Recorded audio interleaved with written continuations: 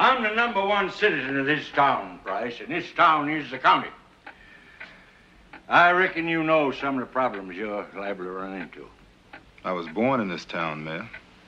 When you hit a wall you think you can't climb over, dig under, or go through, you come to me. Don't go picking up that phone to call Washington or the NAACP. If you hit a snag, come to me with it first. Might be I can get it unsnagged for you. What if you can't, Mayor? How's that? Suppose I have a problem and you can't help me solve it. Well, all I'm asking you to do is give me a chance to try. Is that asking too much? You weren't asking, Mayor. You were telling. Well, hell, I'm used to telling. I ain't used to asking. Shut up, Jim. The following film podcast frequently contains adult content, including foul language and descriptions of adult situations. Spoilers for the films discussed occur often. Listener discretion is advised. Now take it away, Dr. Rausch.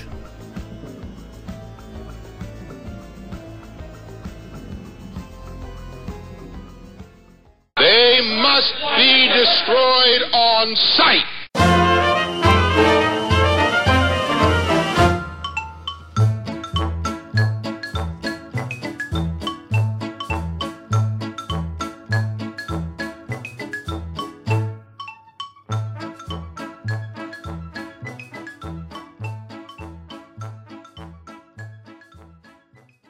All right, it is They Must Be Destroyed on Sight, episode 154, and I am your host, Lee. You can't lead me, I'm the exalted Cyclops, Russell.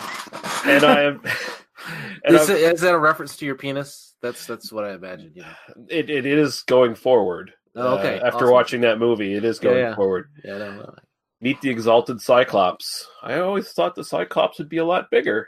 Well, that's what they all say. And I'm joined by... I am going to make sure to wrap it in a robe. I'm joined by my co-host, Daniel. Scratching, chewing, not doing much to speak of. Harper, how you doing, sir? Similarly, yeah. Right on. So we're doing some... They're not quite blaxploitation. They're kind of like proto-blaxploitation films, I'd say. Yeah, I mean, I think the first one, I mean, it is kind of exploitation, just maybe a little bit early for you know, the kind of genre. And the second is a little bit more in the heat of the night, you know, but, you know, with a more of a little bit more of a kind of an action movie verve than, you know, so... But they fit comfortably in the you know, in the era and the kind of content anyway. So right. So we're going to be covering the original Black Klansman, which the modern Black Klansman is much of a remake of this one as Django Unchained was a remake of the original Django. Let's put it that way. Right. Yeah. Well, and the events that supposedly the events that are depicted in the 2018 Black Klansman hadn't even occurred at the time that this film was released. You know, this is you know, a black guy infiltrates the Klan.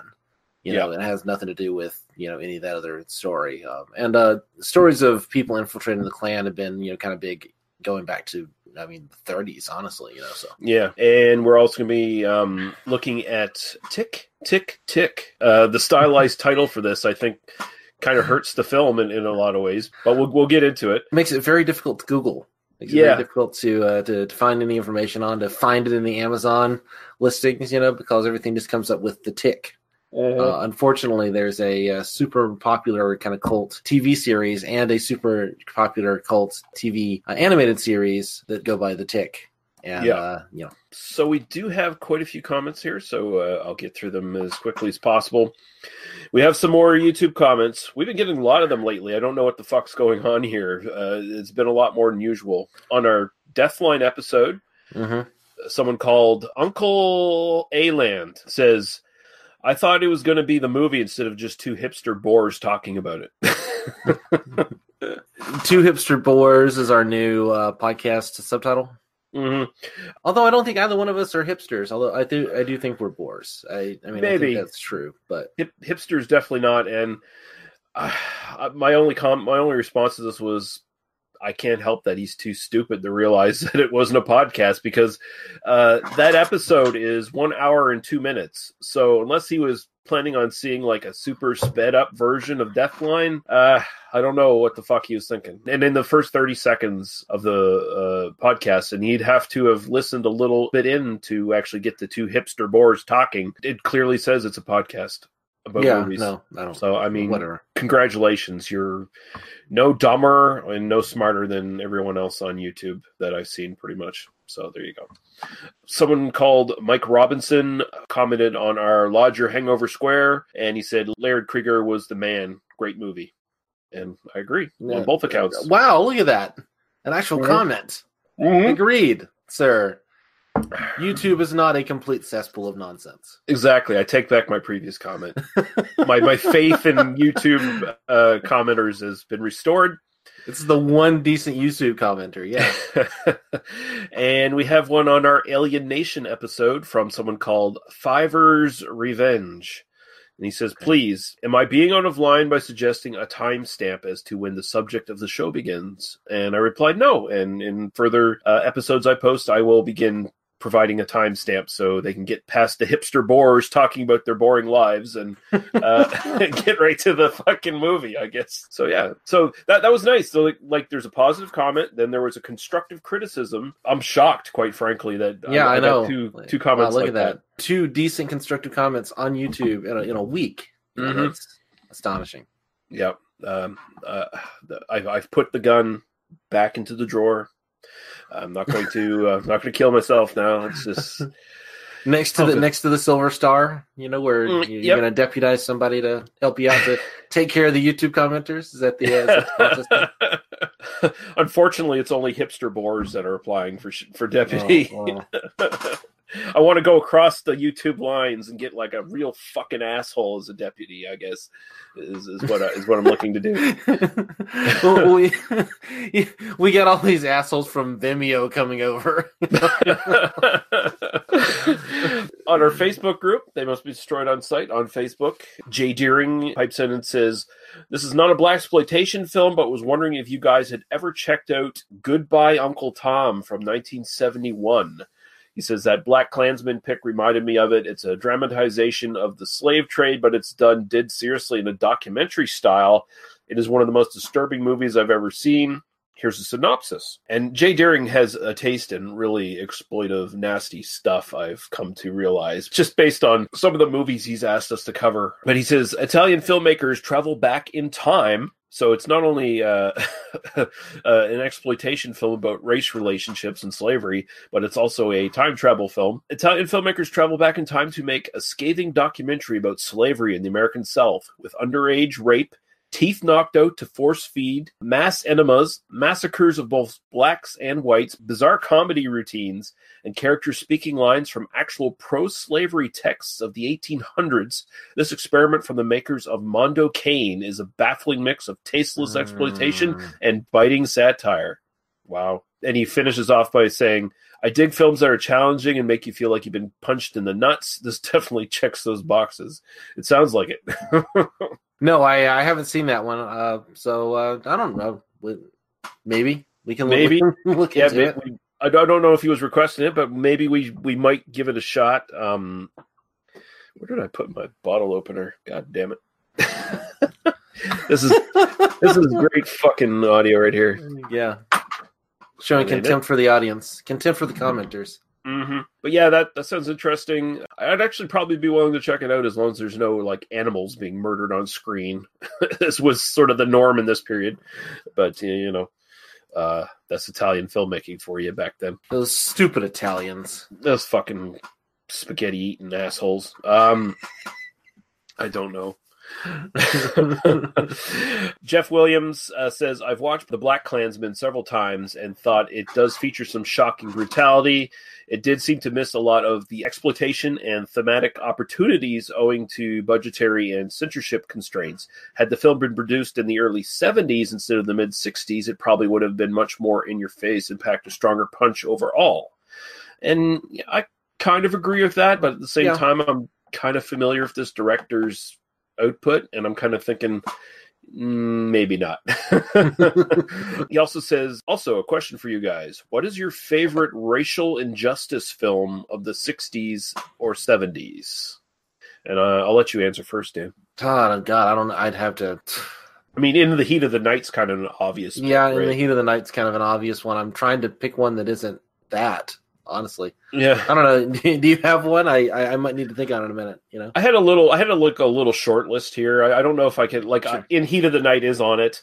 Yeah. I was trying to think out of the box, too, a little bit. I was trying to think, it can't all just be black and white racial issues, you know, maybe go into something else. But, I mean, one of these movies, which is, strangely enough, it feels like it's a parody of one of the movies we're doing tonight, Blazing Saddles, I think, kind of fits. Yeah. Yeah, no, I definitely had Blazing Saddles feels during Tick, Tick, Tick, so. Yeah. Another one I was thinking of, even though it's not necessarily in the forefront, I'd say Aguirre, The Wrath of God, definitely has a strong racial issue to it. Oh, definitely, yeah. Yeah. Definitely. There's a Russ Meyer film that he did after he did his 2 studio films called Black Snake, which was his attempt at blaxploitation, and it's essentially like a really trashy version of Mandingo. Mandingo, but trashier. Yeah. Well, Mandingo, like Quentin Tarantino is correct in saying Mandingo is basically like a super big budget exploitation film. Yeah. But Black Snake that is a fascinatingly awful movie. Mandingo, like it is like, I get what they're going for there. That is a really fucked up movie in terms of what they're doing and then what they managed to achieve and what they really should not have achieved. Yeah. Black Snake is one I'd mention, and that's just a really trashy movie. Like it doesn't take its race relation stuff serious at all. I'd even say, and this is a bit of a outlier, I guess. Like this one's a little bit iffy, but Planet of the Apes.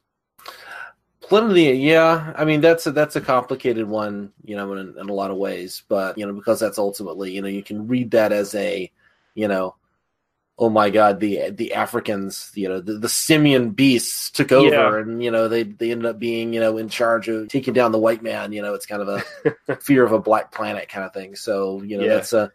I mean, no, that's another complicated one. I mean, like almost every film from this era has like some, you know, like racial inequality element to it, but that's just the tenor of the times. I mean, Night of the Living Dead fits into that, you know, perfectly well. I mean, yeah, I'm sorry, I'm just not kind of thinking of one off the top of my head that really like you know, hits me as like, oh, that's definitely the best one, because there's just so much great stuff from this era. Anything blaxploitation is going to kind of fit into that. Blaxploitation, there's some pretty good obvious choices in blaxploitation too. One I would mention that even though it's a film from 1982, it definitely feels like a film from the 70s, and that would be Samuel Fuller's White Dog, which I don't know that one. That is a movie about a black dog trainer who is tasked with trying to deprogram a dog from attacking black people because it was trained to attack black people. Interesting. So, it's something. I got to say, it's something. I do like that film a lot. Yeah, there we go. That's our questions. So thank you very much, guys. And we can move on to what we've watched in the last little while, and I'll let you go first, Daniel. Sure. I just have a little quick one, just because I did Zodiac was on Netflix, and so I kind of put on a little bit of that. Mm-hmm. And man, everything that I said about the film in the like 3 podcasts we did about the Zodiac Killer, because we did this one, I did the one with Jack, and then you know, we covered the Zodiac Killer on BB&BC. On BB&BC. You know, rest in peace, BB&BC, R.I.P. You know, but he's coming back, so he's coming back, and we'll see what happens to those archives. Hopefully, those end up somewhere. Pretty much everything I said, I really agree with. Only more so. I'm kind of, and I'm going to make a recommendation here. I mean, if you're listening to this podcast, then there's another podcast that I could recommend to you. The second season of The Atlanta Monster is Monster: The Zodiac Killer. This is a like professionally produced podcast from somebody who's an actual journalist, who's going and digging up some stuff from the Zodiac case, and has interviewed a bunch of the people like Michael Butterfield, who runs one of the big Zodiac sites and that sort of thing, but has also managed to dig up some original archival documentary stuff from the era. Like apparently there's footage of one of the crime scenes that he discovered this year or last year when he was, you know, working on putting this podcast together. It's like supposed to be a 15 episode series, and he's about halfway through it. And it's really quite good. If you want to know the story of the Zodiac Killer and kind of told in, kind of doing the opposite of what Fincher does, where what Fincher does is kind of tell the crimes and basically let's just pretend Graysmith do everything. Let's just pretend Graysmith was right. This is really much more about trying to tell the social story, like what's going on around the killings and how it affected people and how it affected the larger culture, while not really moving too far away from kind of the crimes themselves. He interviews a bunch of people who are like experts on serial killers and experts on, that kind of sociopathy, and, kind of has like conversations about that. It's really, really well produced. I usually don't like to recommend any podcast with ads, just because I hate ads in podcasts. I hate commercially produced. I mean, most of the stuff I listen to is like just, people like us just sitting and bullshitting. So a podcast has to be really, really good if it's got ads for me to recommend it. And this one I would definitely recommend. So check it out. And something else I definitely recommend, Blue Chew. Get it now. But yeah, no, that sounds interesting. We'll link it because true crime is pretty big now, and true crime is gigantic. Serial just blew up the whole like concept of we're just going to do true crime podcasts constantly. And I mean, they just caught the Earons guy after so many years. That guy who was like a serial rapist. I'm probably pronouncing it wrong. Earons, I can't even remember. East something. Rapist. Okay. Yeah, I don't know. I can't remember, but they just caught that guy. So I mean, you can see where the renewed interest in like the Zodiac comes into play. Even though it's like there's no chance that guy's still alive. Right. No. I mean, I don't think they'll ever actually be able to give a definitive answer. There was another podcast that Mike Murphy recommended where they went through a bunch of the possible suspects and kind of tried to narrow it down and gave like kind of pros and cons for each. And there were some really compelling names on that list. But I mean, one of them was like 17 years old when the killing started, right. but he also seemed like really, really good for it in a lot of like really interesting ways. It was kind of like on that, that does seem like kind of right there on it. But anyway, it's always fun to kind of think about some of these things. And, it is, I don't know. I like the podcast. I didn't like the movie. I thought, recommend it to the audience who may feel similarly. I hope they never figure out who the Zodiac Killer was, because I don't want to see Mike Murphy's dad's name get run through the mud. It's just it'll be terrible. A couple films I watched. I'll just mention quickly. I watched this nice little Sam Elliott vehicle called "The Man Who Killed Hitler and Then the Bigfoot," which is. Something. The title. Oh, that's the title of one film. The title. Yeah, that's the title of one film. Yeah. Okay. And it's basically Sam Elliott as this war hero who kills Hitler, as they say in the movie. Sure. And it's not the exploitation film you'd think it is. It's not the weekly world news in the column with Bat Boy kind of thing, the sensational stuff. It's actually like this really slow burn meditation on what it means to be a hero and how useless Sam Elliott's character actually is, because he killed Hitler, but it didn't change anything. Oh yeah, When was this made? It was 2018. Oh, awesome! No, that sounds interesting. I'm definitely on board for that. The real hero who killed Hitler was, of course, Hitler. That's like the one good thing Hitler ever did was, put a bullet through his fucking brain. But, it's too bad he didn't do it in jail. In 1924, that would have been preferable. Yeah. But yeah, it's kind of interesting. It's basically just this like tour de force. Hey, watch Sam Elliott be awesome and just act and be cool. I am totally down for watching Sam Elliott be awesome. So because he's aged way better at this point than Clint Eastwood has, as far as some of his later work. And just watching Sam Elliott here, I could watch this all day. And then it goes on to he basically gets tasked with killing Bigfoot, and that stuff's good too. Like and it's just a minor part of the movie. Like you think, oh, it's going to be this big action film about him killing Hitler, and then it's going to move on to this big action thing about him killing Bigfoot. And it's like, no, it's very minor parts of the film, and overall it's just this big character study of him. Yeah. So it's pretty interesting. Sam Elliott's like a fascinating guy. I mean, I don't know if you were ever like a Parks and Recreation fan, but he kind of showed up in a little bit of that.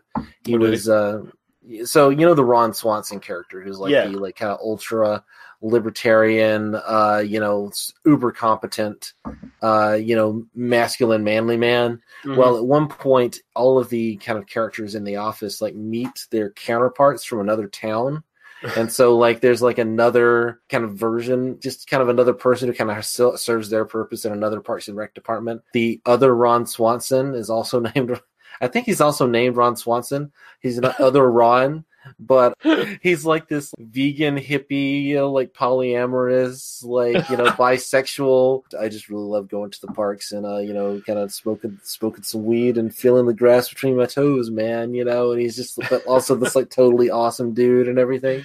And, you know, Ron Swanson just like hates the fuck out of this guy. But Sam Elliott is amazing in that role. I just really want him to just show up every week, you know, it's just one of those things. Nice. But whenever I think of Sam Elliott, I mean, I know people think like the Big Lebowski or whatever, right. but I'm totally on the no. It's Other Ron. Other Ron is my favorite Sam Elliott, you know, bit part in something. So I'm totally down for this. This sounds really interesting. So nice. The other one I watched, Nicole Kidman in this harrowing fucking Los Angeles crime neo-noir film called Destroyer. This is something. she plays this police detective who 17 years ago was tasked in an undercover operation that basically destroyed her life, and she's been like, is there a metaphor for marrying Tom Cruise in here? Because I'm feeling like there's a metaphor for marrying Tom Cruise. Well, thankfully Nicole Kidman actually is, you know, beautiful and glamorous in real life, whereas she's obviously not destroyed. But where here in this movie, it's like a transformation that's not quite akin to Charlize Theron in Monster, but you see her earlier in the film in flashbacks, and then you see her now, and she's obviously this hollowed out, mummified version of herself that's just sort of walking around, and it's like nothing but like hatred and cynicism is kind of like fueling her. She gets wind of this case that maybe the team of bank robbers that she infiltrated 17 years ago, maybe the leader of that gang is back and operating in the area. So even though she's not on the case, she sort of goes on the case anyway without telling anybody and starts investigating and starts revisiting all of her old contacts and stuff back in the day. She's got to, you know, like face all these people that she betrayed and lied to because she was pretending to be a criminal in their gang and shit, you know. And then there's this whole backstory about what happened to her partner when the whole operation went bad, and it's fucking bleak as fuck, man. Like it is not a fun movie to watch at times, but it's really good though. It's really that good. Sounds good. It's funny, like I so often think about Nicole Kidman as being basically just a like an ice princess for so long. Like she's just been so immaculately, you know, well put together to where like she doesn't seem like she even has pores anymore. Right. And she's just kind of like that person in public, and she's been that for long enough. That the idea of like seeing her, you know, like kind of more natural, seeing her more, you know, kind of playing a role again, actually sounds really interesting to me. So, you know, that's awesome. She throws. Oh, and this is playing in theaters right now, or no? It was. It might be. Oh. I saw it on Putlocker, but okay. But yeah, it's really fucking good. It's going to be on my best of list for this year. Awesome. So yeah, good stuff. Two movies to check out. So we're going to take a quick break. We're going to play some podcast promos. We're going to play a little bit of music, and we're going to come back with The Black Klansman. You go through your week with the same old routine. What you really want is some blood and thunder in your life. Well, friend, you found it. The Cromcast is an adventurous journey through the history of two-fisted pulp stories. With your hosts, John, Josh, and Luke. We have action, horror, and adventure, all through the lens of pulp luminary Robert E. Howard. Don't just stay in your ordinary life. Find your pulp life at thecromcast.blogspot.com. The Cromcast. The Cromcast. The Cromcast. A podcast for the barbarian at heart.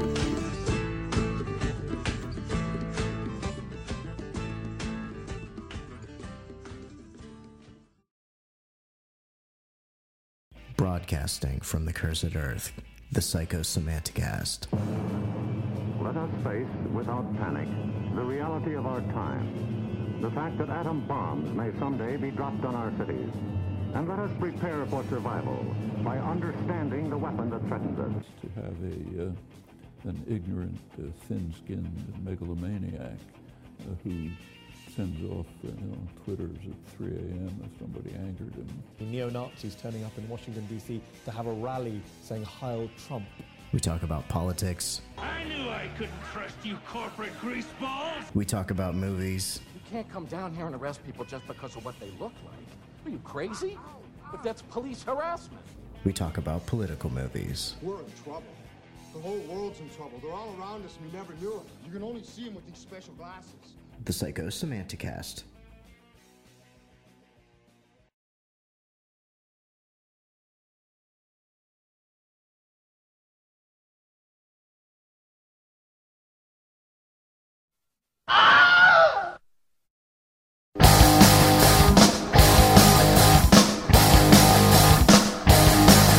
She went away for the holidays.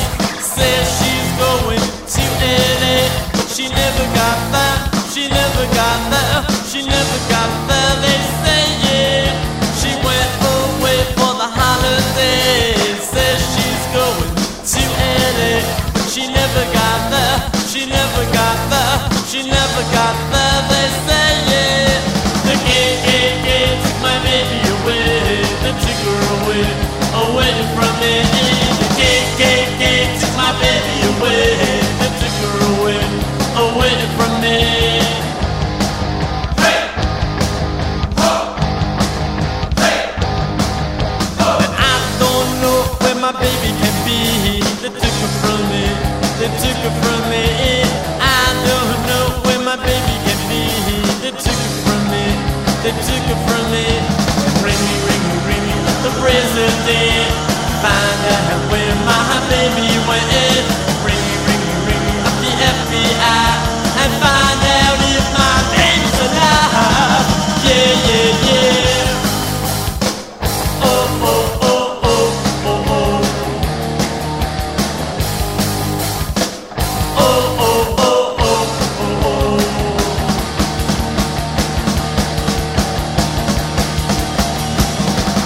She went away for the holidays. Said she's going to LA, but she never got there. She never got there. She never got there. They say yeah. She went away for the holidays. Said she's going to LA, but she never got there. She never got there. She never got there. They say yeah. The gay took my baby away. They took her away from me. The gay took my baby away. They took her away from me. The gay took my baby away. They took her away from me. The gay took my baby away. They took my girl. They took my baby away.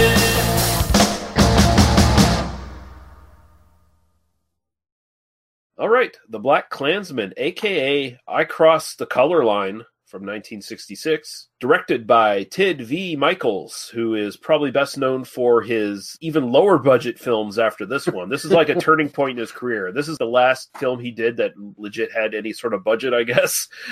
But he's best known for the Astro Zombies and the Corpse Grinders, and he did a bunch of other little exploitation films here and there. Near the end of his career, he was making sequels to the Astro Zombies and the Corpse Grinders and some other stuff. Written by Art Names and John T. Wilson, and this is starring Richard Gilden as Jerry Ellsworth, who, by the way, is a white dude playing a very light-skinned black man. He's a white man playing a black man playing a white man. Yeah. It's that this is the levels of subterfuge that this film, manages to serve to you. Yeah, we have Rima Kutner as Andrea, Harry Lovejoy as Rock, Max Julian as Raymond, Jackie Deslonde as Farley, James McEachin as Lonnie, Maureen Gaffney as Carol Ann, and W. McLeonard as Wallace. And I'll go to very quick little synopsis of this. Not even. There's not much here. No. After a black man's daughter is killed by the KKK, he seeks revenge by becoming a Klansman. And that's kind of it. Although there are subplots in this, and there are subplots that I tried to watch this a few times, and I kept getting like 10 minutes in and kind of like, all right, I'm here, I'm on this, and then I literally kept losing control of the plot. It was just I'm just like, I know that there's. I don't understand what's going on with the subplots at all. And maybe I just like couldn't, like my brain just would not follow the logic of what this film was trying to do. It's sort of interesting. I kept rewatching it going like, oh no, I remember this. I just don't know why it's here. Like this is one of these cases of plainly showing that there's two movies here and they're trying to like shove it into one. There's the story of the Black Klansman, of the black guy who's going in and kind of getting revenge on the Klan for killing his daughter. And then there's this other story about this Alabama town that gets invaded by these sort of black radicals, from these black radical gangsters or whatever from like New York City or something. Well, the two plots are supposedly like intersecting. And I'm kind of like, I can't follow the twists and turns of it. And it doesn't even feel like it's that twisty turny. It's just, I just can't follow it. I just don't know what's happening at any given time. It's very badly put together is the problem. You have the Black Klansman thing, and that alone should have been your entire plot, right? It should have been about him, because there's a lot of meat there too. You can show their interest in showing like the internal politics and the rules of the Klan and all that stuff. Like there's probably more Klan lore in this than almost any other film I've seen about the Klan. Honestly, I mean, because they even like define what a clud is and like that sort of thing. I mean, and the some of the cross burning stuff seems really like accurate. I mean, it seems like there's some like research that's been done here. There's some effort that goes into it. Yeah. Sorry, go ahead. But yeah, you have that plot, and that, I mean, I could see a 90-minute movie made out of that, no problem. Then you have this middle part of the film that diverges, where the black people in this Alabama town that the Black Klansman is coming to take his revenge, they have their own story going on where we got to get rid of these Klan motherfuckers. So we're going to hire these fucking black gangsters from New Jersey or someplace to come in and help us. And the gangsters have their own way of doing stuff. And they're like, well, you guys sit back and we're going to do it our way. And we're going to like just kill these white people. And they get involved with the girlfriend and the friend of the Black Klansman at some point, and that's they where even get him like tied up at one point or something. Yeah, I'm like, what's going? Like, why are you? What is this? I mean, I don't know. I just had like a complete. I guess I didn't really miss much. I don't know why it's here. It doesn't make sense. It's just manufactured drama, really, to try to piece these two narratives together when really it should have been two films, because I want to see both these films. I want to see the infiltrating the Klan, and I want to see the black community in a small Alabama town hiring these black gangsters to fight their war against the racists for them and the consequences of that. Those are two interesting stories. Well, and I can see, now that I'm kind of piecing together what the plot was supposed to be, I can see sort of a good version of this where you do get that debate about like, where our lead here, Richard Gilden, could, kind of have the moment of like trying to figure out like what his place in this world is, as a white passing black man, although Gilden himself is white, but being able to pass for white and kind of getting into this organization, but then what's his, role in the larger society, and should he be kind of more on the side of these kind of, they're not even Black Panthers, they're just gangsters, it's just, should he be more, kind of like using their tactics, or, like you could see like a really kind of good version of this, coming out of it. It just, I don't know. It feels like there's just bits missing from the movie. Like there's just stuff that wasn't shot or stuff that got edited out or whatever. I mean, so how did you watch this? I found this on YouTube. There's two versions on YouTube. There's one that runs for an hour, 10 minutes. That's missing 20 minutes of the movie. Then there's one that's split into 6 parts, and that's the one I watched. Okay. Yeah, I was wondering if you had watched the hour and 10-minute version, because, if so... that would be super confusing. I can only imagine what's cut out of that one. This one is on Amazon Prime, so if you're a Prime member, you can watch this. This is the version that I watched.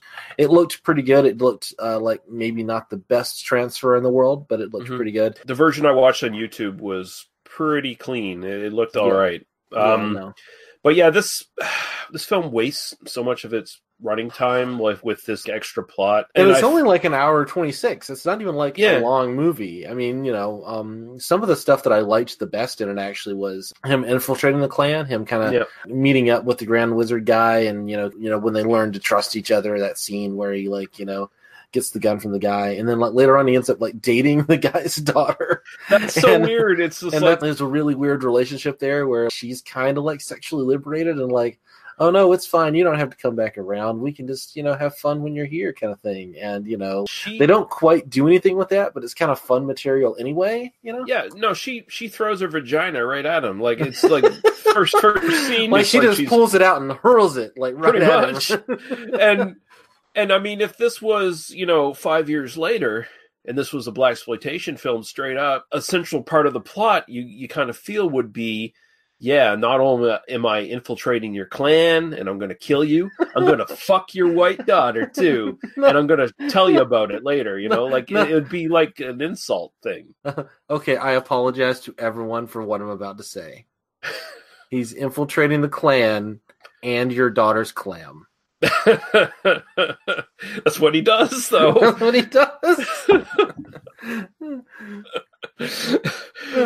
But yeah, I mean, Richard Gilden, he tries, man. I'll give him that. He tries because they put this. I think he's wearing. I don't know where he's wearing the hairpiece. Is the black hair the hairpiece? Yeah, I get. Well, at one point he pulls off the like white hairpiece, right? So maybe he's wearing two. So maybe in that shot he's wearing a black hair, like the frizzy hair, and then on top of that like a toupee. It looks pretty good considering. It does. The hairpiece actually gets a credit on screen in the film. So that's pretty good. Insert William Shatner joke here, But yeah, but he has the thing that's supposed to clue you into him being black is he's got this beatnik fucking chin beard going on, right? Yep. And so he shaves that off, and then he passes for a white man, of course, because he talks just like a white. He talks more like a white man than Ron Stallworth did in Black Klansman. And I mean, he just had to throw in a couple of Aria, Aria, sure. Yeah, Aria, sure. But man, this movie, I think it's got its heart. It's in the right place. I think for 66, and this is the height of the civil rights era. It's when they're making this thing too. It's clearly based on some like real stories from just a couple of years earlier. I mean, there's a rip from the headlines feel from this. Yeah. Because it is about like a church bombing, and so it is about the 6th Street church bombing, the 4 little girls who were killed. Well, they show a little girl on screen burning, a dummy, but a little black girl gets firebombed. No. It's clearly kind of drawing from that. It's also drawing from the murders of Schwimmer and Cheney in Mississippi. Okay. It's literally like drawing from those events just a couple of years later. I mean, so there is a little bit of a sense of, if it was made today, it wouldn't be set in Charlottesville, but it would have, tiki torches and blood and soil and all that stuff, like right in the center of the movie. And it would, just be about that. So, I mean, I give it credit for really kind of like leaning into the topicality and not shying away from some of the horror of that. And it definitely, as much as that subplot kind of makes no sense to me, and as much as I found it hard to follow, the idea of giving like African-American characters like this much screen time and kind of giving them this much agency is also kind of unusual for a film of this era. Like you actually see like black people arguing amongst themselves. Yeah. About like kind of the best way to proceed, and that feels kind of ahead of its time in some interesting ways. I hate to think, I don't want to call this a bad film at all. I mean, it was kind of dull for me, and it was kind of poorly constructed. That's the problem, But I think it's trying to do good things, and I think it succeeds in a lot of ways. I think it succeeds at least in some ways. It's just kind of a mixed bag. I mean, it's just kind of like, I would find it hard to recommend somebody like, oh yeah, sit down with this and just enjoy it, because I just feel like it's a little bit slow. It's a little bit unfocused in terms of what it's doing. It's got a little bit too much going on, but also not enough going on. But the stuff that works in this like really, really works. Yeah. If you're just looking for this for exploitation elements, there is some good stuff here for that as well. Just the funny thing, the Jerry Ellsworth character, when he gets back to his hotel room and it's all been rifled through because the clan leader's checking on him to see if he's legit or whatever. And then this thug comes in. I'm pretty sure that guy was wearing a bald cap. So it's kind of funny that a bald cap thug is fighting a guy who's wearing a wig. I just kind of find that fun. Possibly 2 wigs, you know? Yeah. Yeah. And man, just Jerry's grief over his dead daughter when he learns. Like, apparently he's just this layabout guy who probably hasn't even talked to his daughter in a while because he's just like this reporter or whatever in LA, and he's far removed from that world. But so he's been sort of passing as a white guy in LA. Then he suddenly strangling his white girlfriend.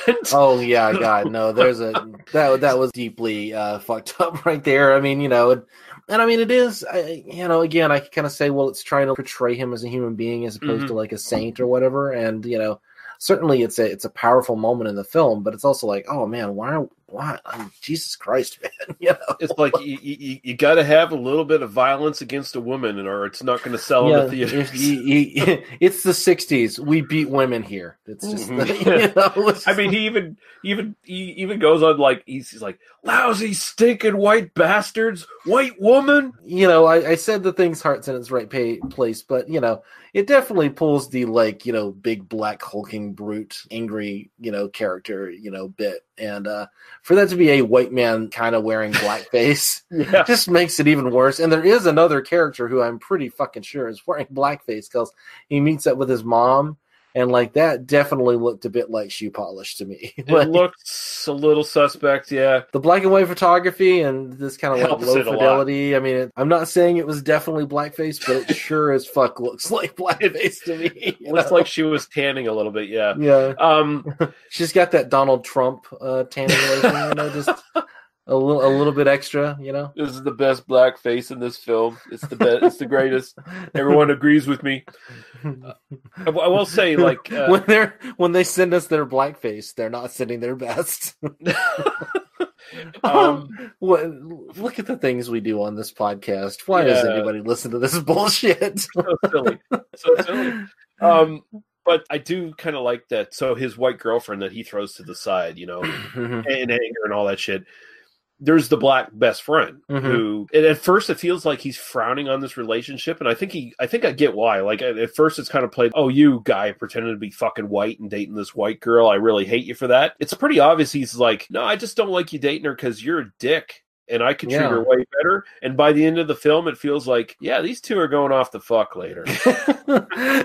It's like, yeah, we're gonna get 2 single rooms, and the guy's like, it's 2 singles, and it's like, yeah, that's not going to last very long. I mean, there's definitely some chemistry there. I was kind of on board with that. So yeah, like she's cute. Like I mean, she's definitely cute. Yeah, she's this sort of hip, liberated woman for 1966. Yeah, you know, no, definitely. Thing. Yeah, I guess we can't give it necessarily a recommendation, but I mean, if you one more thing I'll mention just about the ending, you know, here because I'm gonna spoil the ending here. Big surprise, we spoil the ending like almost every time. It ends up being like this kind of fist fight, kind of shootout thing between like the clan wizard and the Grand Wizard and our protagonist. So they've got these 2 black men who they're about to lynch, and then you know all the other clan guys run away.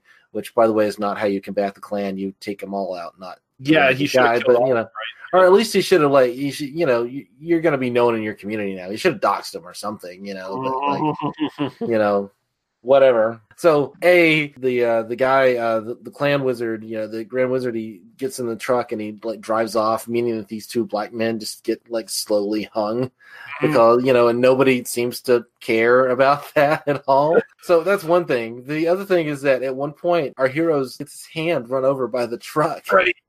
And then like 2 minutes later, he's just pensively like holding his chin or whatever with it. Dude, no, your hands, you have been crushed. Yes. You have, your hand is now a bowl of soup.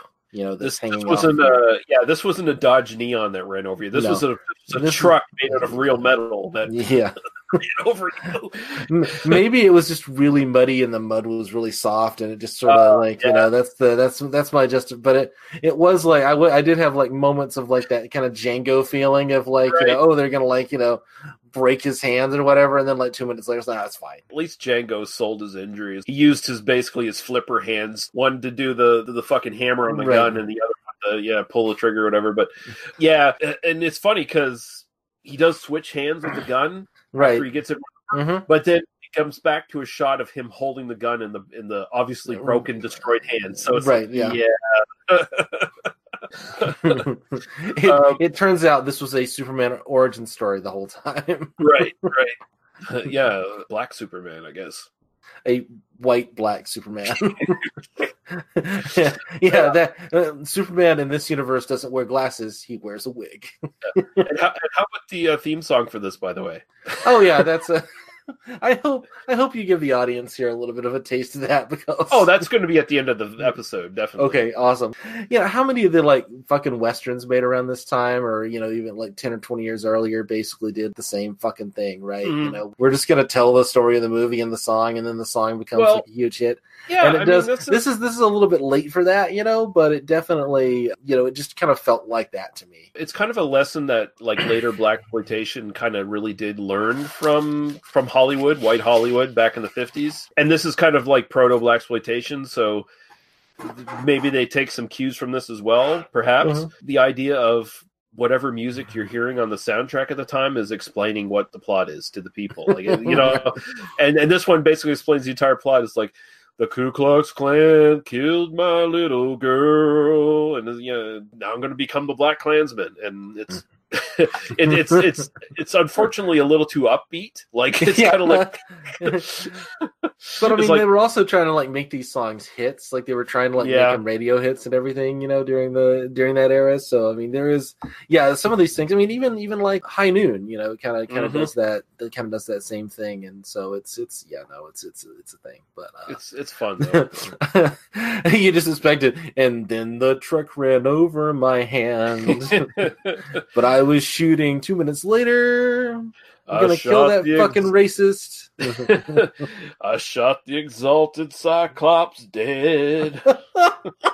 And this time I'm not talking about my penis.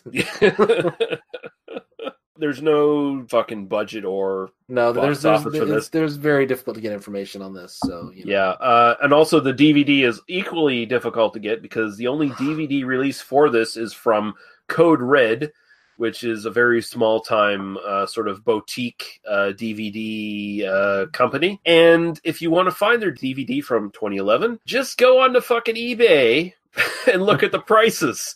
You'll be paying upwards of $120 for, and that's being generous. Yeah, well, that's how it goes. Yeah, so the YouTube broken into 6 parts. Just do it that way if you're desperate enough to watch this. Yeah. Or again, it's streaming on Amazon Prime right now. I have no idea how long that rights situation is going to last. I imagine this is one of those cheapy. They pulled from the digital copy, and it's just going to kind of be there. But right. All right. We'll play a little bit of music, and we'll be back with Tick, Tick, Tick.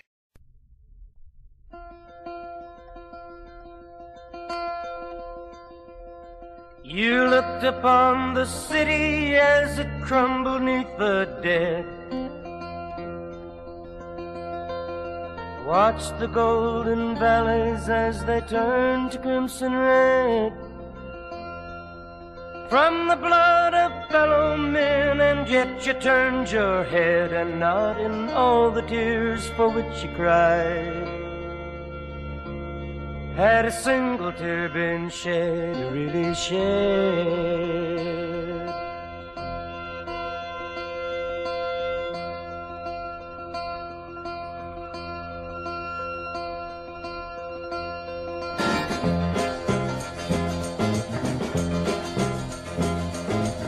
Let's give love just another try, for it's too late. Yet in time we found a little peace instead of hate. It took 1,000,000 years to complicate simplicity, when brotherhood's as simple as to start with you and me. When brotherhood's as simple as to start with you and me. Set yourself free, walk with me. The change you've been learning belong in history. Try it and see, what peace could be. You better set yourself free. yourself free. Walk with me.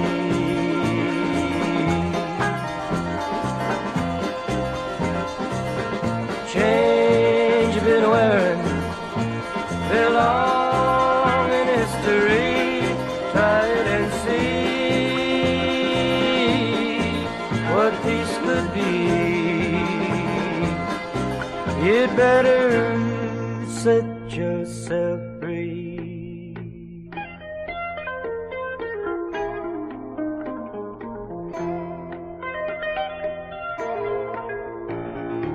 Set yourself free. Walk with me. Change you've been wearing belong in history. Try it and see what peace could be. You'd better set yourself free.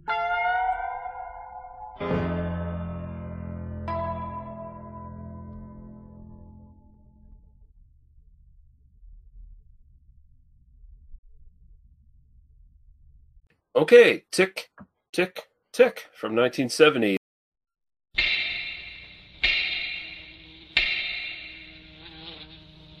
That's my calendar's a liar. This is your last day in office. You're out on your keister tomorrow noon. How's it feel having a nigger take your job? Welcome to Colusa County, where the world hasn't changed in 100 years. Until today.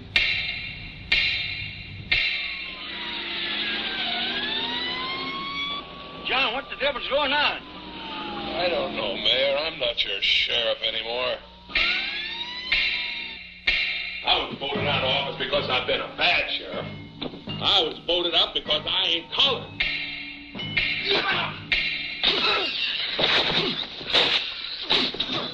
Welcome to the Colusa County Jail, Sambo.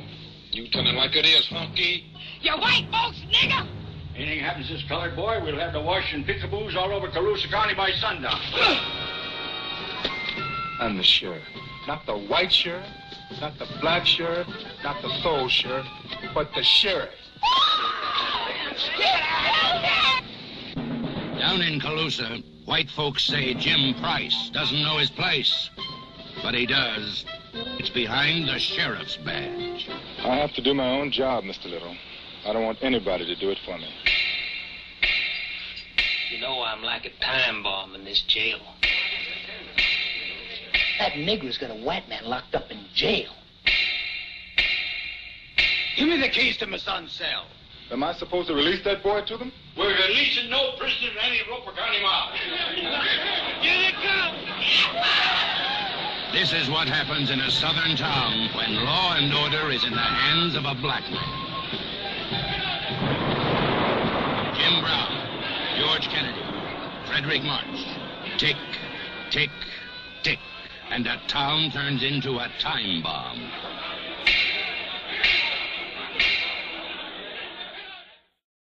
The most unfortunately named movie I've seen in a while. Like, if they had like an alternate title somewhere that they could have used, I think this movie deserves a lot better than Tick. It's a pretty terrible title, but I imagine it played pretty well in 1970, and I imagine the poster was really striking and sort of it played up to that like sort of sense of kind of racial tension pretty well, but does not really describe this film. I kept expecting a bomb plot to show up somewhere, Yeah. I was like, they're New York City cops, one black, one white. Terrorist sets a bomb. Like that's kind of where I thought this film was going to go at some point. But no, it didn't do that at all. So yeah. We'll get into it. Director Ralph Nelson, Requiem for a Heavyweight is the one that jumped out for me on his resume from 1962. He did a lot of other stuff, of course, but that's kind of a biggie. Charlie is his too. Charlie, yeah. I had to read that in high school. Yeah, I have. And he also did a movie called Soldier Blue, which has been on my kind my short list to cover. I've seen that pop up. Yeah. No, it popped up in my research and when we were doing some other films, and when I saw he did that one, I was like, oh well, that just justifies us, having to cover that at some point. I've just seen it too many times now. Unfortunately, I don't think it's streaming anywhere, which is the only reason I haven't put it on the immediate list. Maybe Rare Lust has it. No, I couldn't find it on Rare List. Anyway, we don't. This is behind the scenes bullshit. The audience doesn't need to hear this right now. Writer James Lee Barrett, you did In the Heat of the Night, did Smokey and the Bandit from 1977, and unfortunately did The Green Berets from 1968, which is one of the worst pieces of shit propaganda films ever made. Nice. With John Wayne basically saying the Vietnam War is really good, guys, and all you liberal journalists trying to poo-poo on our imperialism is, you're ruining America, basically. Yeah, pretty much. Yeah. So this is starring. It's what if Patton but less subtle? Yeah. So this is starring the great Jim Brown, former football star, became a big blaxploitation actor as Jim Price. The fucking amazing George Kennedy as John Little. Frederick March, who is fucking Hollywood royalty. Inherit the Wind, anybody? Among a million other things, as Mayor Jeff Parks. Lynn Carlin as Julia Little. Don Stroud as Benji Springer. Don Stroud was in fucking Inglourious Bastards. No, Django Unchained. Oh, was he really? Yeah, he was the sheriff they kill. The first sheriff they kill in that town. Yes. I knew I recognized him from somewhere. Yeah, that's awesome. He's still got that fucking nose and that sort of leering little stare to him, even in old age. It's kind of Jenna McLaughlin as Mary Price, Richard Elkins as Bradford Wilkes, Clifton James as DJ Rankin, fucking Bob Random from Other Side of the Wind here in an earlier role as John Braddock. That popped out at me. I was like, holy shit! How do I know that name? Nicely done. Yeah, we didn't even plan that shit, and it just happened. Well, apparently when you do a bunch of films from around the same time, you run into actors over again. Yeah. Weird how that happens. Yeah, shut up. Mills Watson is It's almost as if this was made around the same time that Other Side of the Wind was. I don't know. What a shock. Fuck off. It's not like he did a lot of stuff. No, I'm with you. No, it's Mills Watson as Joe Warren and Bernie Casey as George Harley. Revenge of the Nerds, Bernie Casey. Yes. Yeah. And many other things, yes. Yes, Revenge of the Nerds. Come on. Because we covered that one, so we might as well just bring in all of our old episodes, go back and listen to them all twice. Exactly, yes. So, synopsis here from someone called Louis Carvacho. Says, this is the story of a black man who's been elected sheriff in a U.S. southern county due to the vote of blacks. He receives a huge amount of hostility from the non-tolerant white establishment, making his job very hard. The white former sheriff has his own struggle as he balances his devotion to the law with his family and community relations. Things come to head when the black sheriff puts a white man, the son of a wealthy landowner of a neighboring county, in jail, and his daddy comes after him. Everyone around him has to decide where their values really lie. And yeah, I guess that kind of explains the plot. Yeah, pretty well. But what did you think of this one, Dan? I really like this. I think this is really well done. I was kind of expecting, kind of going into it, kind of a exploitation, kind of fun action adventure kind of thing. This is much more. I mean, it's sacrilege. Maybe. I mean, I think it might even be better than In the Heat of the Night. Honestly, in terms of telling this kind of story. I found it was close. I'm sorry. Oh, yeah. I thought it was very close. This is possibly on my best of the year list. It's on mine. It's we'll have to see kind of what other good stuff happens between now and then. I'm already getting too much good stuff. Like my list. That's kind of the problem we've hit this year. We've actually, it's funny when we actually watch good movies, we suddenly, our best of the year list gets harder. I really enjoyed this. I was kind of joking around about I was kind of expecting a pot boiler about some bomb going off or something. Right. A lot of times when I get these recommendations, I try to I like going in a little bit blind and just kind of hit play on the movie and see what it does. As opposed to kind of watch the trailer trailer ahead of time and kind of read this. And, I like to just kind of sit down and watch it. This really, I was struck by how good the performances are. I was struck by, how everyone in the film does have, kind of a chance to breathe. There is some really nice character work that's been done here. I like the slightly smaller stakes here. I like the fact that, essentially the basic thrust of the plot is, you don't even really get to like the central like conflict until more than halfway through the film, last half hour, really. The last half hour, really. Basically there's just like, oh, we got a bad car accident, you better come in here. And then, it's really obvious kind of what happens. Then it turns out, this is the son of some bigwig in the county next door or whatever who's going to come after him, break him out of jail essentially. Turns into Rio Bravo in the last 30 minutes, basically. Yeah, it does. And then it's really just, that High Noon connection, because it really is, about like this guy trying to go around and, finding a way to, kind of get the community to support him. And where High Noon kind of is like telling the story of the sheriff who is disgusted by his profession because, officially in the film, the townspeople will not support him because they're all a bunch of cowards. But as I think we discussed in our episode on High Noon, our narrative that he's a shitty person. He's just kind of a shitty person and they don't want to get involved in his, girlfriend drama or whatever.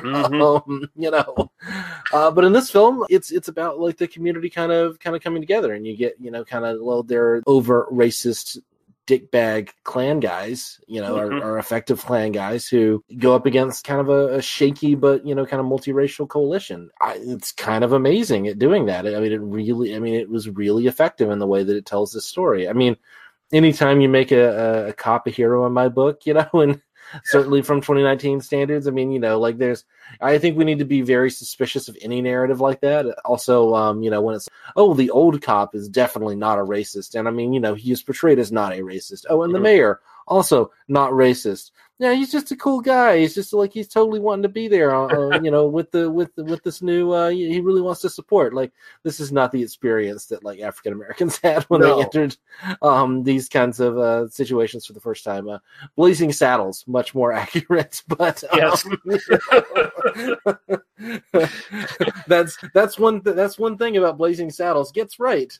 Everybody was horrifyingly racist. that was true. Leave it up to a Jew to actually know what horrifying racism actually is, and, right? Yeah, while also depicting a bit of it himself. It's just, but No, I thought this was really well done. I think it was an hour, 37 minutes long. It doesn't waste a minute of that. It's got one really nice chase sequence that I thought was really enjoyable, kind of in the middle of the film. If the guy is supposed to be as drunk as we kind of think he is, I doubt that he seems a little bit too athletic in that moment to, he's a little bit too coordinated, but maybe he wasn't all that drunk to begin with, so who knows? He might be on something else too, whatever. Great to see, Jim Brown. It's no shocker that, former like NFL guy Jim Brown can run like the wind. There are a couple of shots of him running that are just like, oh, like that is phenomenal. You can kind of see it also plays into the narrative of the film of how intimidated and spooked forgive that term I just used. That was not a pun. Oh well, Lee, call a spade. That's just, But to see how dumbfounded and afraid the sort of white community is by him, because he's this big hulking muscular dude. No one's going to fuck with him overtly. They're not going to fuck with him. But yeah, no. I'm kind of amazed when people do like try to fuck with him, and it's like, oh, this is Jim Brown, motherfucker. Like, and yet he's kind of like, he knows he has to kind of keep the peace. He knows he has to. He's not unwilling to use force if he has to, but so much of what he does is just trying to de-escalate and just trying to be the kind of like sane, reasonable, collected kind of guy. Like keep us cool all the time. And it does. When we did the Spike Lee Black Klansman, they kind of, it's like, well, what would you do if, a white officer called you the N-word or whatever? And, how would you respond to that? And, he's got to kind of keep us cool. And this is, a film made, in the period that's like showing that same phenomenon. And that's kind of tone policing. And it's kind of, obviously there are whole conversations around that, but I think it's really well executed here. And I think that you can have, kind of questions about the way that the film kind of treats the police and the kind of the value of the police in the situation, but also really respected as sort of a, you know, I don't want to say realistic, but certainly a plausible kind of story of like what this one guy might have gone through, you know. Yeah, I think going back to our conversation on Black Klansman in the previous episode, this definitely takes the side of working within the system to change the system. Mm-hmm. So Jim Brown is definitely totally on, like he comes from a military police background in the film. Mm-hmm. So he already knows how to work. I mean, it's not like black soldiers even in the 1970s were getting all that much respect, you know. So yeah. I mean, they were just dying in Vietnam. That was the I mean, you know, that was the whole phenomenon there, you know.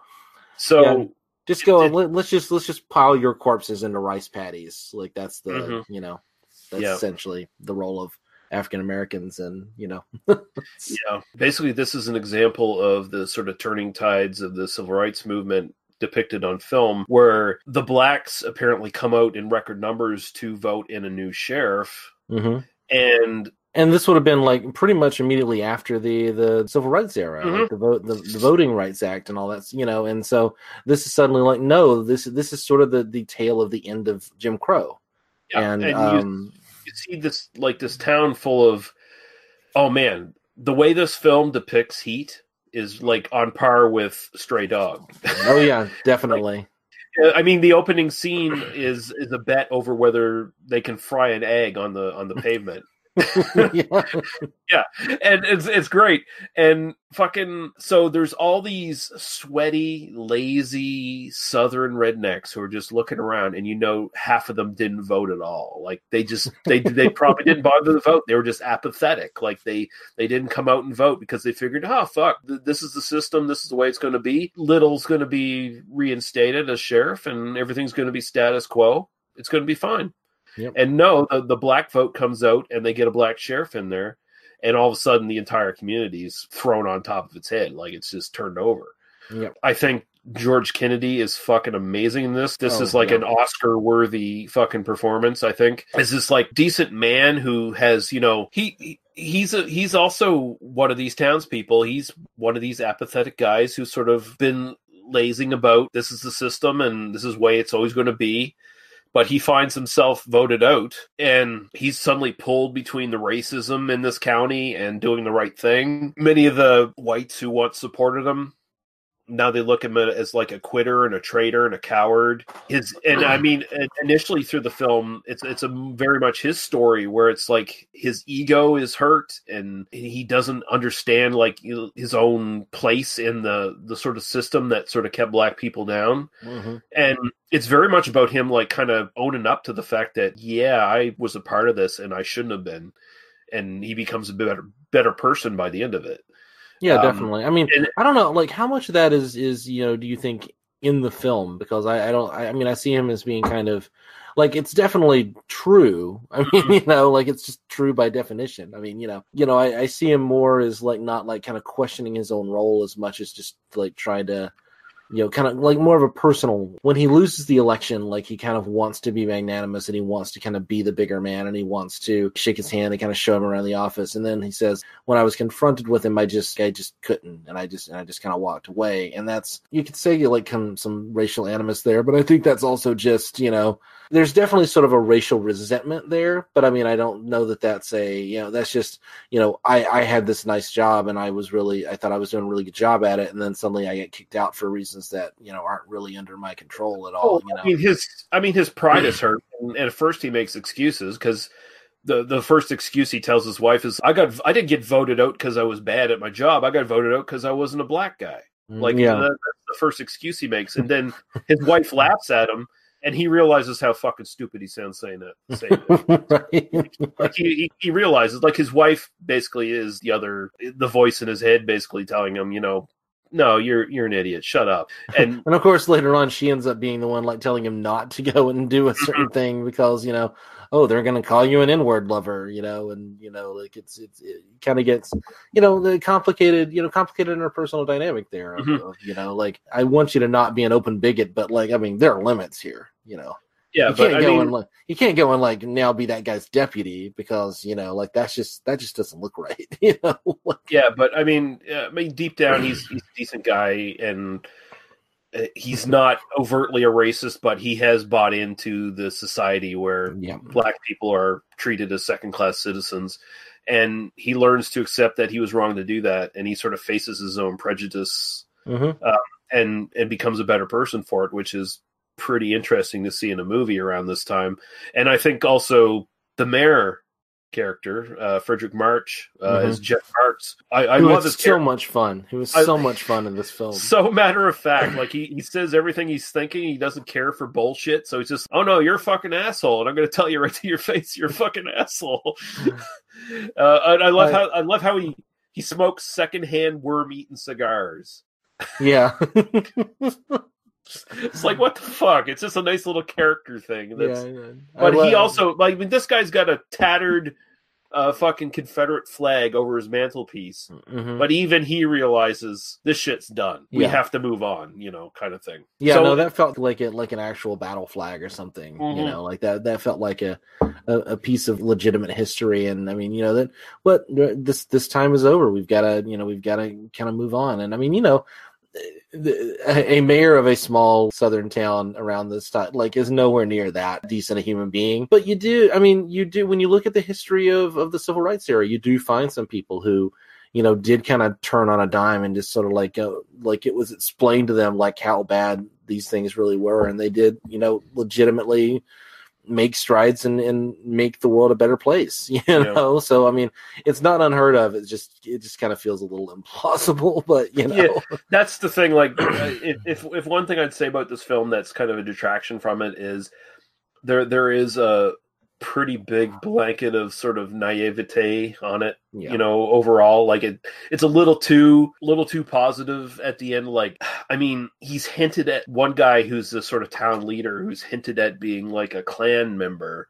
Right. He comes to the side of the black sheriff at the end, which is like, I don't buy that for a second. So either he wasn't actually involved with the Klan, or he's ex-Klan and he's not involved anymore. Or it's just like that's the convenience of the plot. Some of these guys also, just sort of. I mean, by the time after 1965, the murder of those 3 civil rights workers, and then kind of the passing of the Civil Rights Act. I mean, the Klan itself became like deeply unpopular for like basically the rest of till today. The Klan is still not like a popular institution. I mean, there's a little bit of resurgence in the 70s, but that's more, kind of the suit and tie Klan. That's kind of more the David Duke. We're not actually going to wear the robes. We're just going to kind of like call ourselves this thing.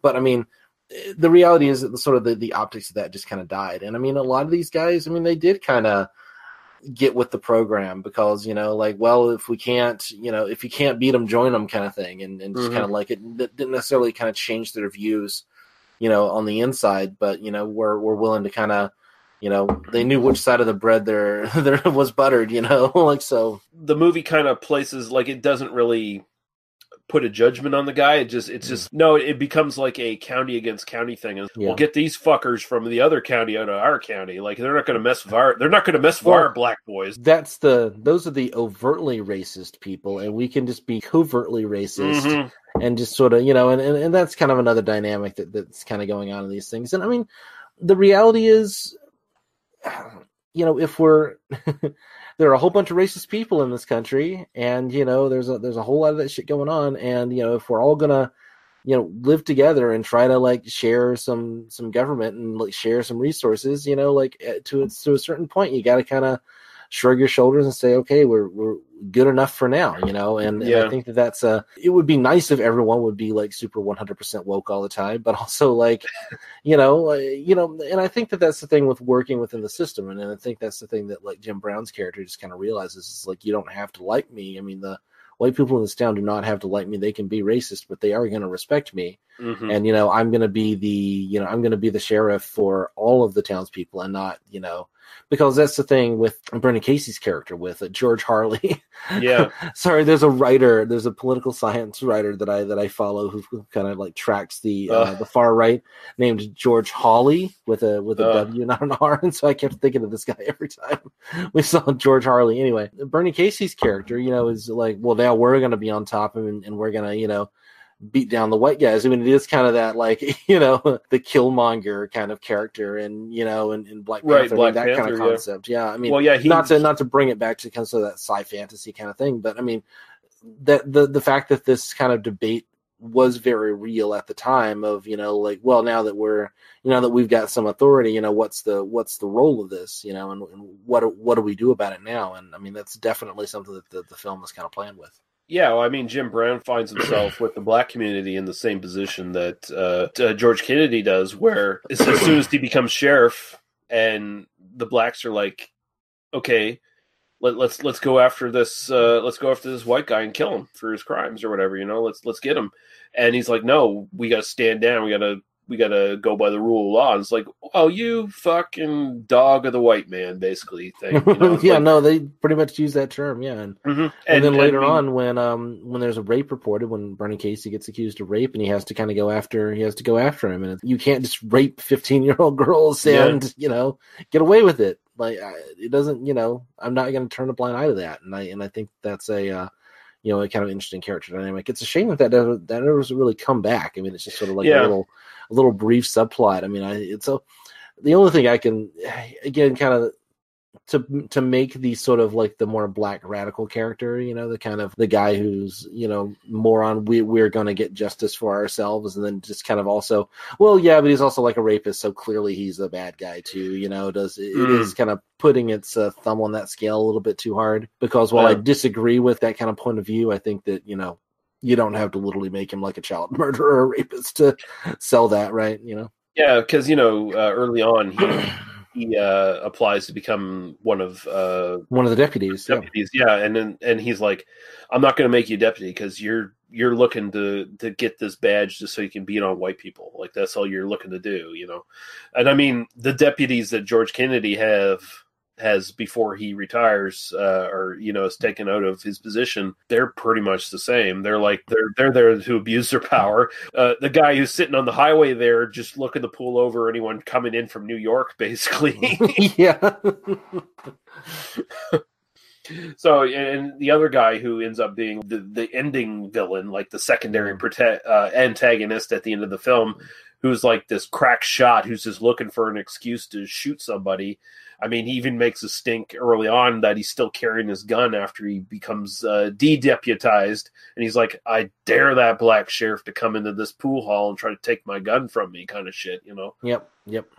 And then George Kennedy hears that, and he takes care of that situation in a nice way. I thought like kind of pretty cleverly done, a way that without kind of robbing the authority of the sheriff, but also kind of taking care of a situation. And I mean, and this is also like the fact that George Kennedy's character walks away without really kind of like leading into that kind of institutional knowledge. I mean, the thing is that he's been the sheriff for a while. He knows everybody. He knows all the the history of the townsfolk. Jim Brown's character doesn't have that information kind of coming in. And it's a detriment, but that's not a detriment because like Jim Brown is not like a good sheriff necessarily. It's just a marker of this is just the transition of power, and this is just sort of the way that these things go. And ultimately, we're all supposed to kind of work together in terms of making sure that justice prevails, regardless of how we feel about kind of individuals or whatever. So. It's good though. Like George Kennedy at the end, he becomes his deputy, and after he stops being sheriff, he's looking at not having a career. Like he's in dire straits. He's always kind of expected this is the way it's always going to be. I'm always going to be elected sheriff, and I can retire, comfortably. But that he finds himself like a 40-ish, 50-ish year old dude sitting here at the end of his career all of a sudden without much savings and no prospects to become anything else, because he tries to apply for like the highway patrol, and it's like all they're hiring is like 20-year-old guys, I mean, there is a little bit of like the reality is like a beloved sheriff who who loses an election, and he goes off in a private practice somewhere. He like probably because he runs a security company or something, and that's just they show like there's this little comedic part of his home life that's shown where he's just like perpetually bored because he does every chore that needs to be done around the house in one day, basically. Right. Yeah. His wife is like, oh, there's a there's a gutter that needs to be nailed up. I took care of that. Oh, there's a there's a squeaky hinge, and I did that yesterday too. Yeah. You know, he just takes care of everything, and he's just like, now I'm just like bored of life. I just don't have, and he just goes fishing. I love that, even when even in that like kind of big action scene that we mentioned earlier, when he finally like catches up with the guy, it's like George Kennedy's like out there fishing. Yeah. Like, well, that's convenient. Yeah. Jim Brown's like, here, hold my gun, and then like dives in after it. Yeah. Nice that this guy was here and not, some other asshole. But yeah, I really like this one. I think this is fucking great. Yeah, I mean it's kind of, we've kind of covered it. I don't know. That there's a whole lot else to it. Really well done. Lots of great performances. See it, definitely. Thank you for thanks to the listener for recommending it. Yeah, Jeff Williams recommended this one. Great pick for once. No, I'm kidding. His fucking taste is great. Everything he suggests is interesting. So I'm just fucking around. It's fine. I do have box office on this, at least a fraction of it. Box office for U.S. Canada rentals, so I assume that's like theater rentals, was 2.1 million, and it must have done way better than that overall. So this one must have been at least some sort of success. I can't see it costing too much. This feels like something that probably was it made its money back at least. Probably not like a huge blockbuster hit, but also feels like this kind of topical. It's able to be sort of a topical movie and be kind of commercially accessible at the same time, which is always kind of a challenge. So. DVD Info, Warner Home Video in 2012 released a DVD, and that's basically it for this. I downloaded this from Rare Lust. Rare Lust had it. Okay, no, I didn't even check. The again, if you, I do try to like buy these or rent them, on just to, particularly the more obscure titles. I feel like the more people like, I'll pay the $3 and like have it for a day, and it'll be. It'll be fine. Not that I really like giving Amazon like too much more of my money, but I'm happy to sort of like put a little bit of money where my tastes are, and to try to put that in a metric somewhere. But no, this is if you have the Brown Sugar, I think is what it's called, like channel subscription. On Amazon. It's like I did the like 7-day free trial, and it's like $4.99 a month after that or something. And it's got like a bunch of the blaxploitation stuff from what I looked at, but it is like included with that, so I just did that. And that's how. So if you are looking for the legit way to see it, that's the way to see it. Nice. So next week we're going to be looking at Isaac Hayes in Truck Turner, which is nice. I think going to be fun. We're going to go back to some real exploitation. This one's full of blood. It's full of violence and sex and all kinds of good stuff. And awesome. Yeah, and killer soundtrack as well. So Daniel, where can people find you on the interwebs? Well, you can find me on the internet. I am at Daniel Lee Harper on Twitter. I do have a couple of other podcasts. Well, one kind of big one that's kind of going right now. I Don't Speak German, where I talk about the worst people in the English-speaking world with our buddy Jack Graham. I think a lot of the people that are listening to this have already kind of heard me talk about it, so I'll kind of leave it at that. But you can check me out there. And I also recorded this afternoon before we got down here. I did record an episode of the Psychosemantic Cast or the Psychosemantic Podcast. I don't know what he calls it, but he changes it every week. He changes it all the time. So anyway, no, I did record an episode on the 1998 film Pleasantville, which was a fun conversation. I think he was really happy with that, and he says it's going to be out kind of end of February, early March. So nice. We got a little bit of time before that gets released, but keep an eye out for it. And once it shows up, I'll make sure to plug it again. So yeah, and I'll just, for the fuck of it, in the show notes, I'll throw a link to Psychosemantic Cast anyway, just because Darren Wilson's awesome and he has a great podcast. So yeah, that is. I've been listening. I went through some of the archives on that in the last week or so, and that's a really fun podcast. So Yep. You can find us at tmbdos.podbean.com, where you can find our Apple Podcasts, YouTube, and Facebook links. Join the Facebook group if you want to find out what's coming up on the podcast and talk with some like-minded people who, we don't have a massive community like some podcasts, but we do have a really cool community. No assholes, no dicks, just some fun little conversations every once in a while pops up, and some movie recommendations and stuff like that. So it's a fun place to hang out, and we recommend we like it when people comment more. So come in, and if you got something you want to say to us, then that's a good place to do it. Other than besides YouTube comments, that's what I was about to say. It's like, get us away from the YouTube comments. Make more comments in the Facebook group, so I can read those, because the people who make the comments in the Facebook group are actually intelligent and know what they're fucking talking about, other than the clueless little children who walk into the theater halfway through the movie and make a fucking comment on the YouTube fucking versions of our fucking podcast. The fucking idiots. You have no comment for that, Just you see, Lee goes through and like collates all these comments every week. I just kind of listen to Lee talk about it, and then I just make a snarky comment. But Lee actually has to follow this stuff, and I feel for him. We should all feel for Lee in this. So that's if you really want to feel for us, donate to our Patreon. Oh no, we don't have one. I'm sorry. I do have a Patreon, and if you want to donate to it, you can. But donate to Daniel's Patreon. I just realized, I was just looking at you in the monitor. You've got that same like chin beard that the protagonist of the Black Klansman did at the beginning. So Daniel, if you were to just you get a wig, and you could definitely infiltrate the Klan. Is what I'm saying. Well, Daniel, if you didn't know, I'm 1/32nd Cherokee. I believe you.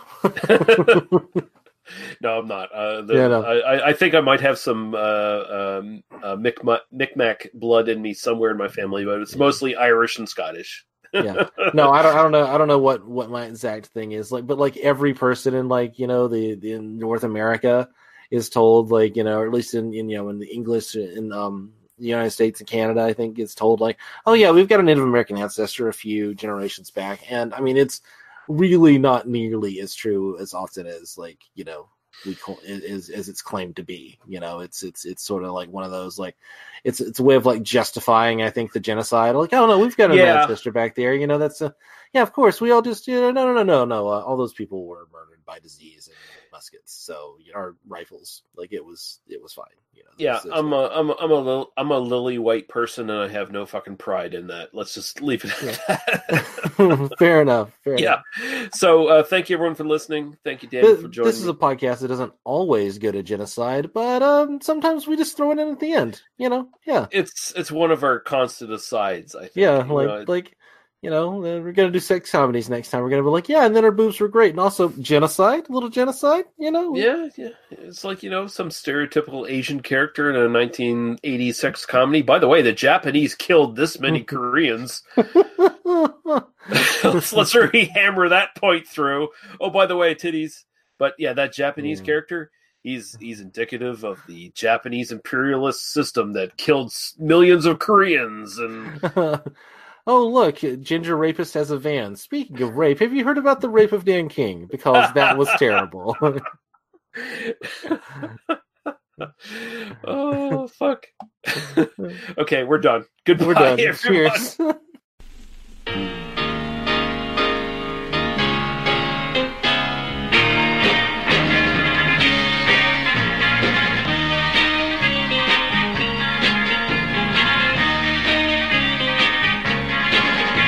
The Ku Klux Klan killed my little girl.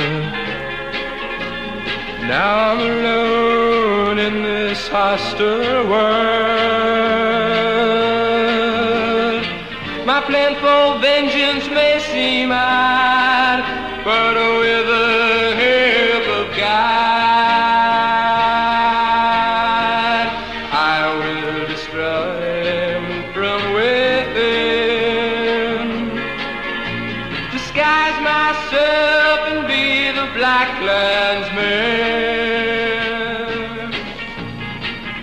and the Klan will ride this night, living their big life, burning cross upon a hill, guiltless people die.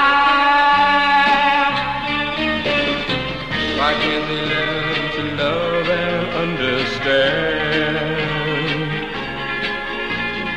What type fool could find good in the Klan? My life will not be complete till the Klan has their defeat. I will destroy them from within, disguise myself and be the Black Klansman, disguise myself and be the Black Klansman, disguise myself and be the Black Klansman, disguise myself and be the Black Klansman.